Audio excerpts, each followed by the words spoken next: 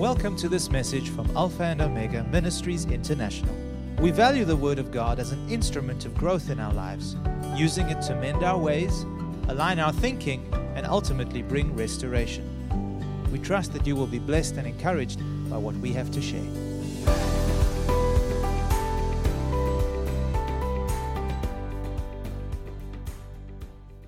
I'm really excited to share and facilitate our time in the Word together today, wherever you are. And I'm going to share what I've been stuck on in a good way. For a little while now, I've been unable to move past a specific moment. As you know, we're going through the Gospel of Luke in our Thursdays, and we're picking that back up this week. But in my private time, I'm also meditating and chewing slowly. That's the way I like to meditate on Scripture. I'm not in a rush. I like to go slow and just take my time in the Scripture. And I've been stuck in a specific moment, and my heart has been arrested in Luke's account, specifically when Jesus calls his first disciples. So we're going to read this scene and reflect on the specific moment that grabbed me, and we're going to do it now. So if you can just prepare, I would like you to read in whatever medium of Bible that you have in front of you, whether it's the paper book Bible, whether it's an app, whether you go into a new tab quickly and you get the gospel open. Please go to Luke chapter 5, and we're going to be reading from verse 1 to 11. This is the scene where Jesus calls his first disciples, and today we're going to pay specific attention and focus our attention on Simon Peter. And Jesus calls a group of disciples here, as we know, as we're going to read, but we're going to be focusing primarily on Peter today. So Luke chapter 5, verse 1 to 11, I'll read it for you, and it says this. On one occasion, while the crowd was pressing in on him to hear the word of God, he was standing by the lake of Gennesaret. That's just another name for the Sea of Galilee. And he saw two boats by the lake, but the fishermen had gone out of them and were washing their nets. Getting into one of the boats, which was Simon's, Jesus asked him to put out a little from the land. And he sat down and taught the people from the boat. And when he had finished speaking, he said to Simon, "Put out into the deep and let down your nets for a catch." And Simon answered, "Master, we toiled all night and took nothing, but at your word I will let down the nets." And when they had done this, they enclosed a large number of fish, and their nets were breaking. They signaled to their partners in the other boats to come and to help them. And they came and filled both boats, and so the boat began to sink. But when Simon Peter saw it, he fell down at Jesus' knees, saying, "Depart from me, for I am a sinful man, O Lord." For he and all who were with him were astonished at the catch of fish that they had taken. And so also were James, John, the sons of Zebedee, who were partners with Simon. And Jesus said to Simon, "Do not be afraid. From now on you will be catching men." And when he had brought their boats to land, they left everything and followed him. So we're following Luke's gospel account, and this is where, as we've just read, Jesus calls not just Peter, but the first group of disciples. Now, it's interesting to note that this is not Peter and Jesus' first meeting if we are to follow Luke's account. Well, just a chapter earlier in Luke chapter 4, Jesus already met Peter and visited his home in Capernaum and healed his mother-in-law. But this net bursting catch was the second Jesus miracle Peter had recently witnessed. And what makes this miracle so poignant is that it literally floors Peter and postures him to leave everything and follow Jesus. I want to read the verse that captured me, that arrested my heart, and that is the basis for my sharing today. And that's verse 8 that we've just read. But when Simon Peter saw it, he fell down at Jesus' knees, saying, "Depart from me, for I am a sinful man, O Lord." Now, let's not rush past Peter's response. I want us all today to pause, to ponder, and to reflect on this moment. Peter, prostrate, face buried in the bow of his fish reeking boat, just there at Jesus' knees. I want you to picture this moment as if you yourself were witnessing this scene, that you in eye shot saw what was happening.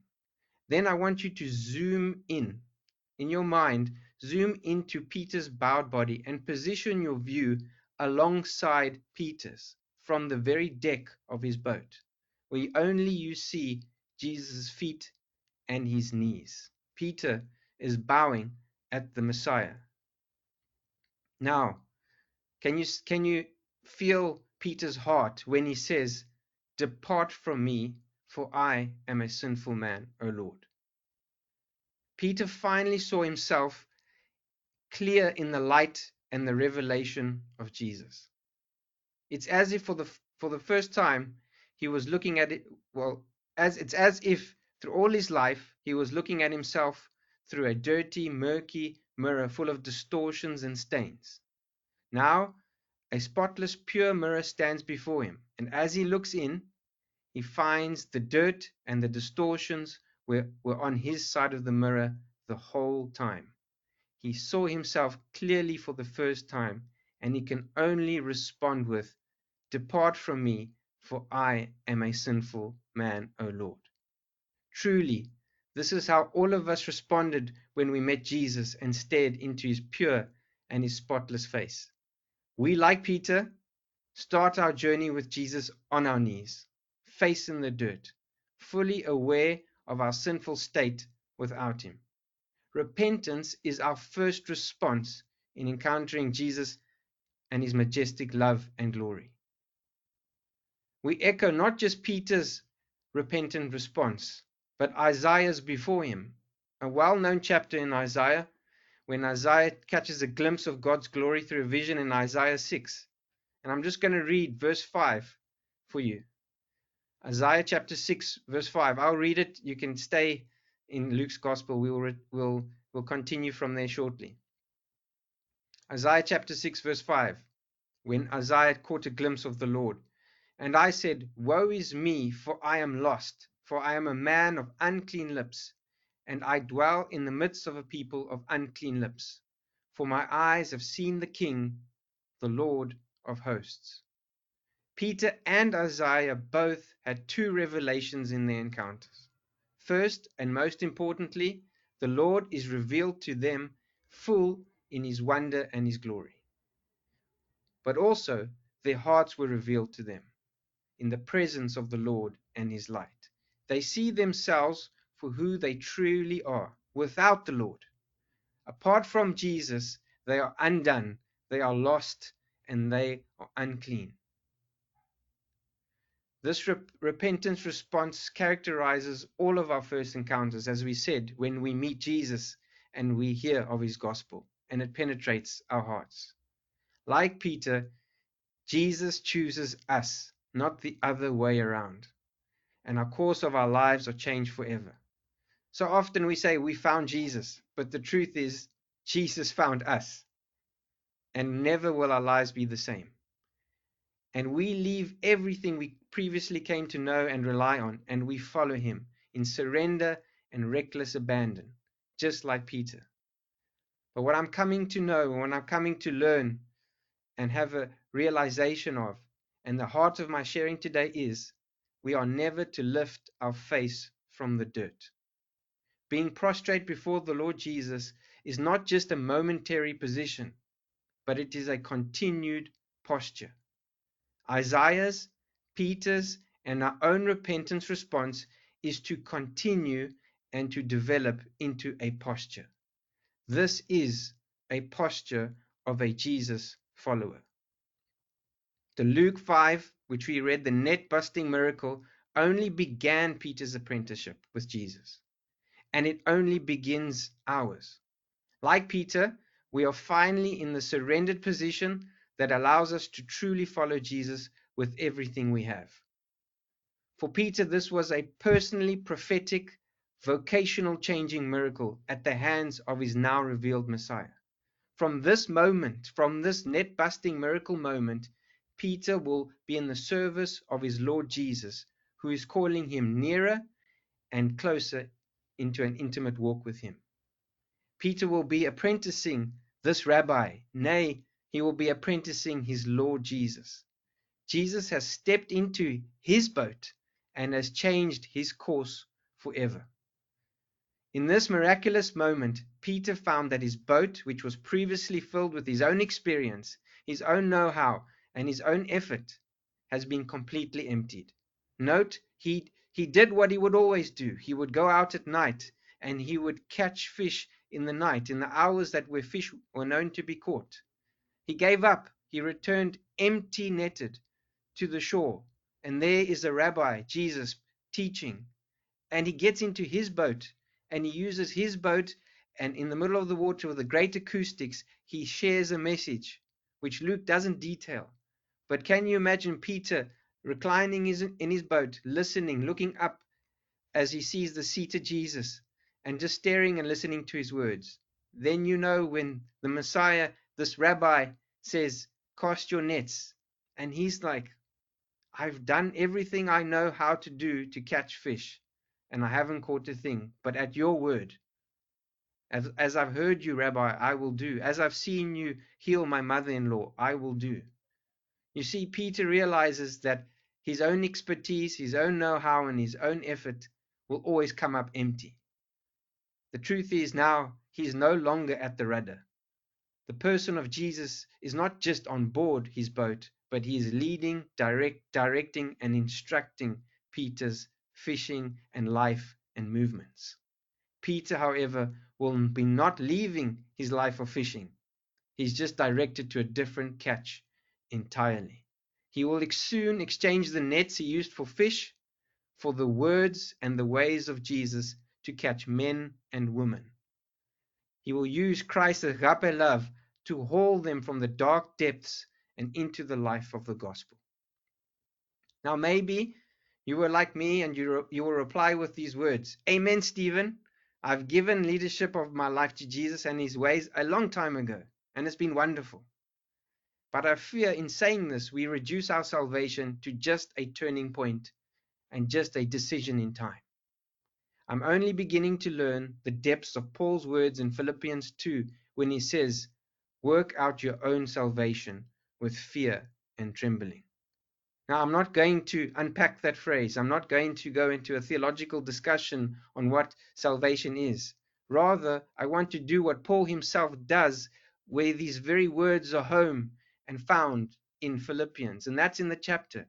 And what Paul does in Philippians chapter 2, what he bases this chapter and maybe even the book of Philippians, is he points to Jesus as an example of what working out our salvation with fear and trembling looks like.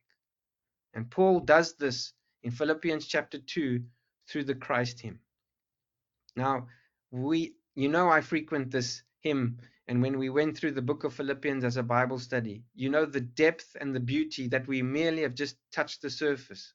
We're not going to go into detail of this verse, but we're going to read it quickly. Philippians chapter 2, verse 6 to 11. I'll read it for you. This is whether Paul's words or not, whether he borrows them or whether they're his, this is what the Christ hymn says. "Who, though he was in the form of God, did not count equality with God a thing to be grasped, but emptied himself by taking the form of a servant, being born in the likeness of men. And being found in human form, he humbled himself by becoming obedient to the point of death, even death on a cross. Therefore God has highly exalted him and bestowed him the name that is above every name, so that at the name of Jesus every knee should bow in heaven and on earth and under the earth, and every tongue confess that Jesus Christ is Lord, to the glory of God the Father."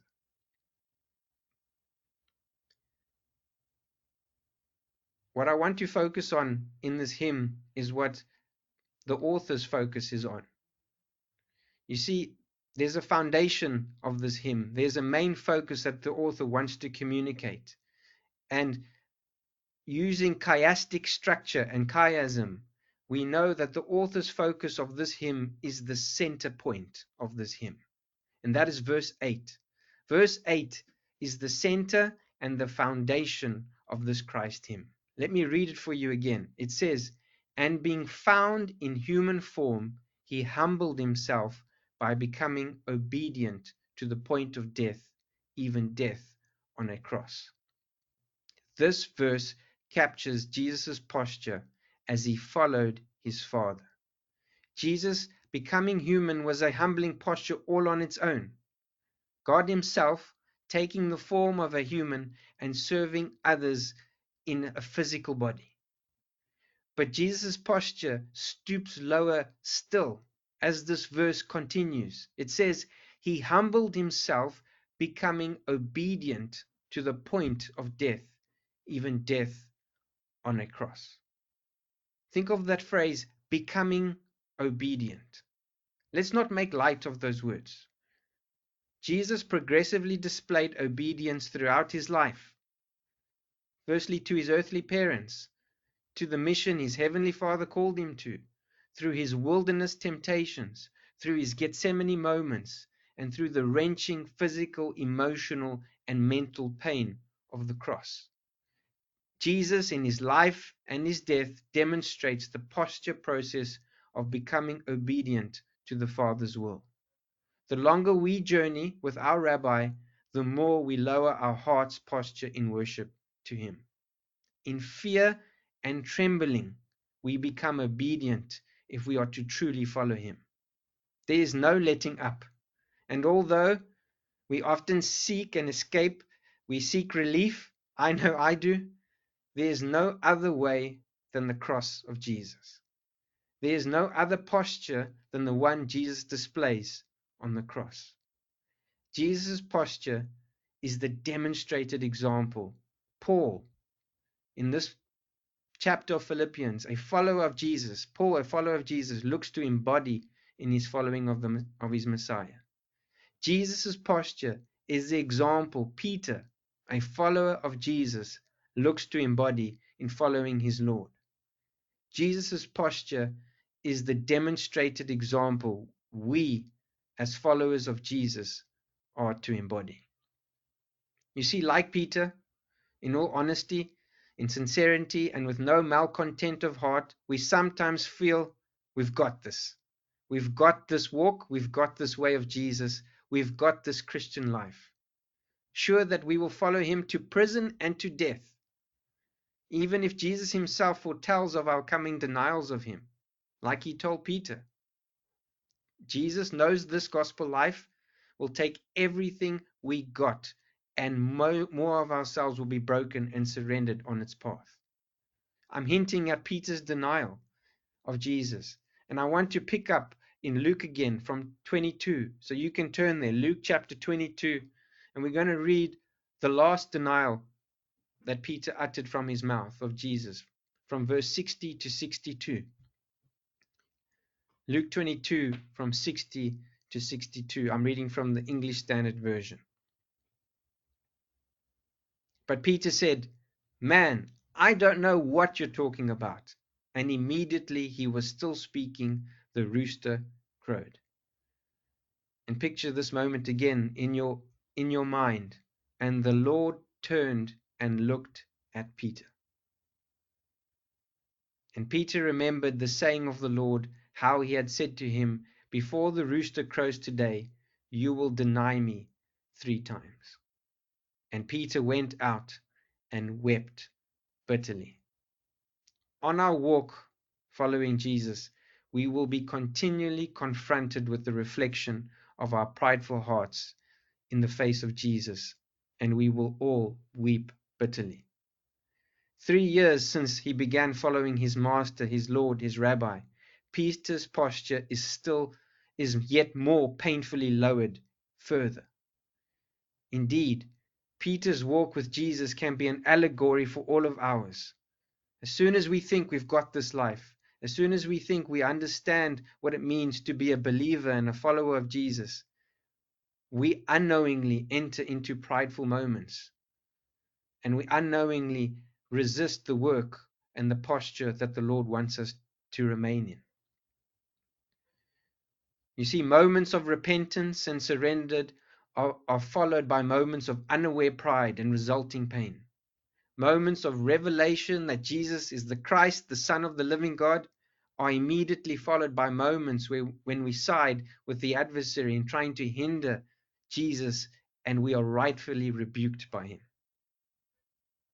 We are never to lift our face up out of the dirt, prostrate before our Messiah in worship and adoration. That's where we are closest to him. That's where we are closest to his example and closest to our proximity of him. If our posture resembles this, he will enable us to fully embody him. Truly, when we are weak, he is strong. When we are in the posture of humble repentance, he will give us grace to become obedient, embracing the cross. Let me read one more passage of scripture, and the last bulk passage that we will be meditating on as we round out this time of sharing. Now, you will note that this passage of scripture is purposefully strikingly familiar to the scene we opened with today. We turn to another miraculous net busting catch, and Jesus calling Peter to follow him once more. But this time we're going to read it from the Gospel according to John.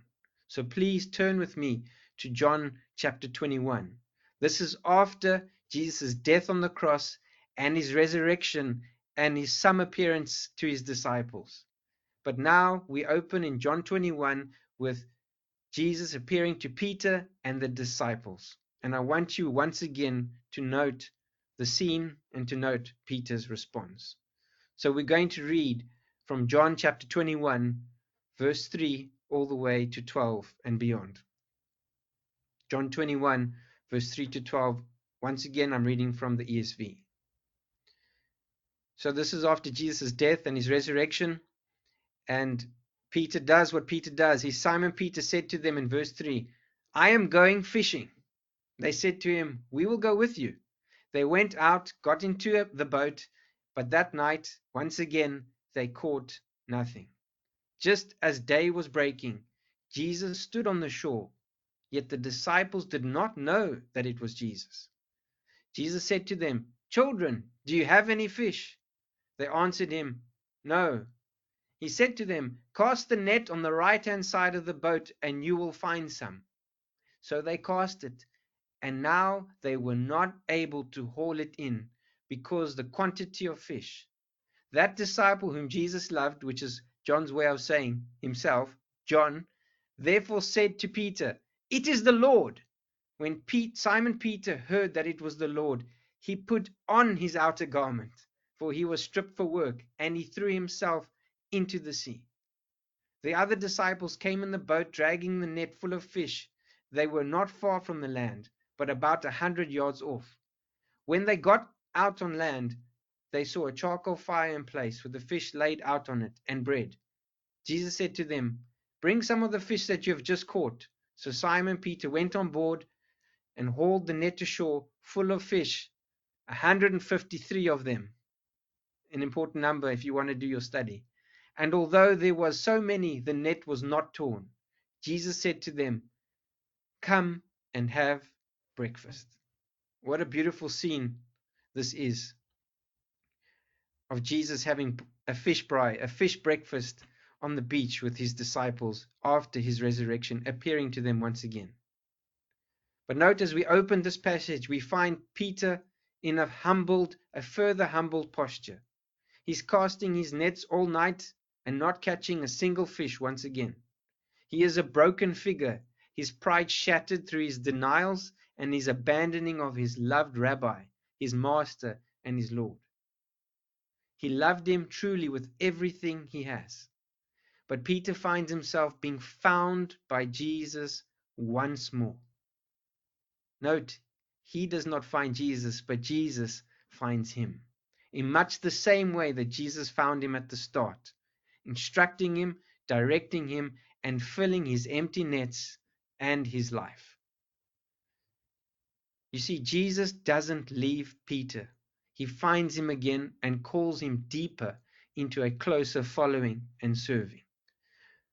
Just as Jesus redirected Peter's nets from fish to men in the first fish miracle, Jesus repeatedly asked Peter to redirect his love for his rabbi and shepherd to the sheep and to the lambs that he leaves in his care.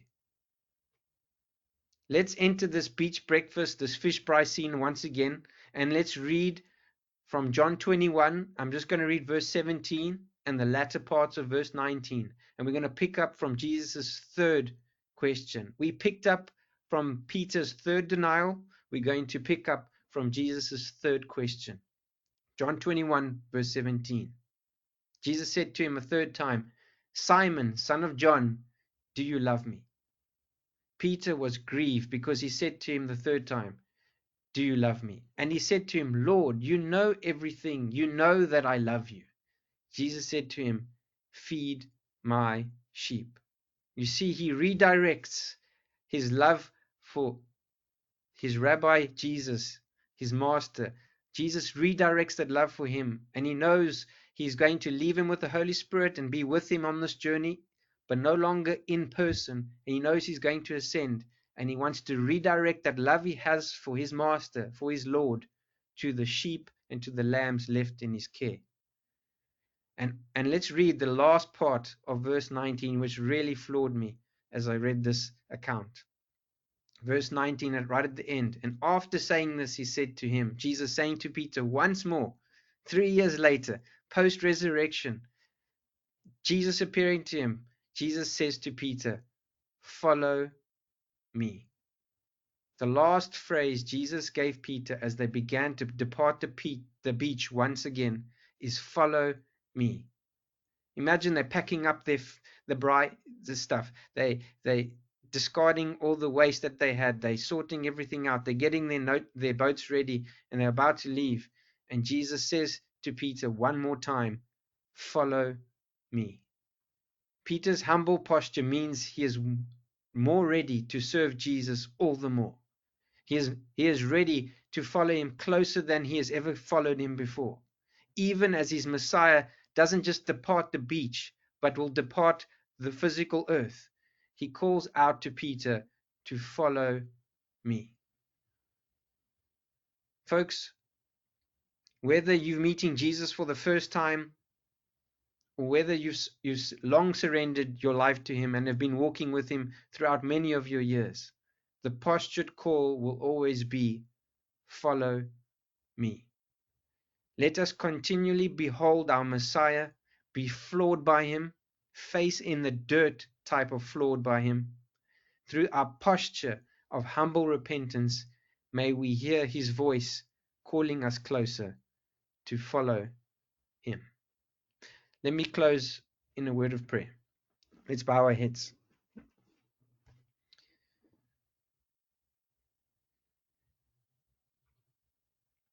Thank you, dear Heavenly Father, Lord Jesus. Thank you, Lord, that you found us, that even before we were a figment or an imagination in our parents' eye, Lord Jesus, or a glint in their eye, Lord, that you knew who we were and you knew who we are to become, your followers. So, Lord, we thank you, Lord, that you found us, just like Peter on the Sea of Galilee, just like Peter in his boat, just like Peter on the beachfront having a breakfast with you. You ask us, as we are postured in humble repentance, you call out to us to follow you. So, Lord, we thank you, Lord, that your words never fade.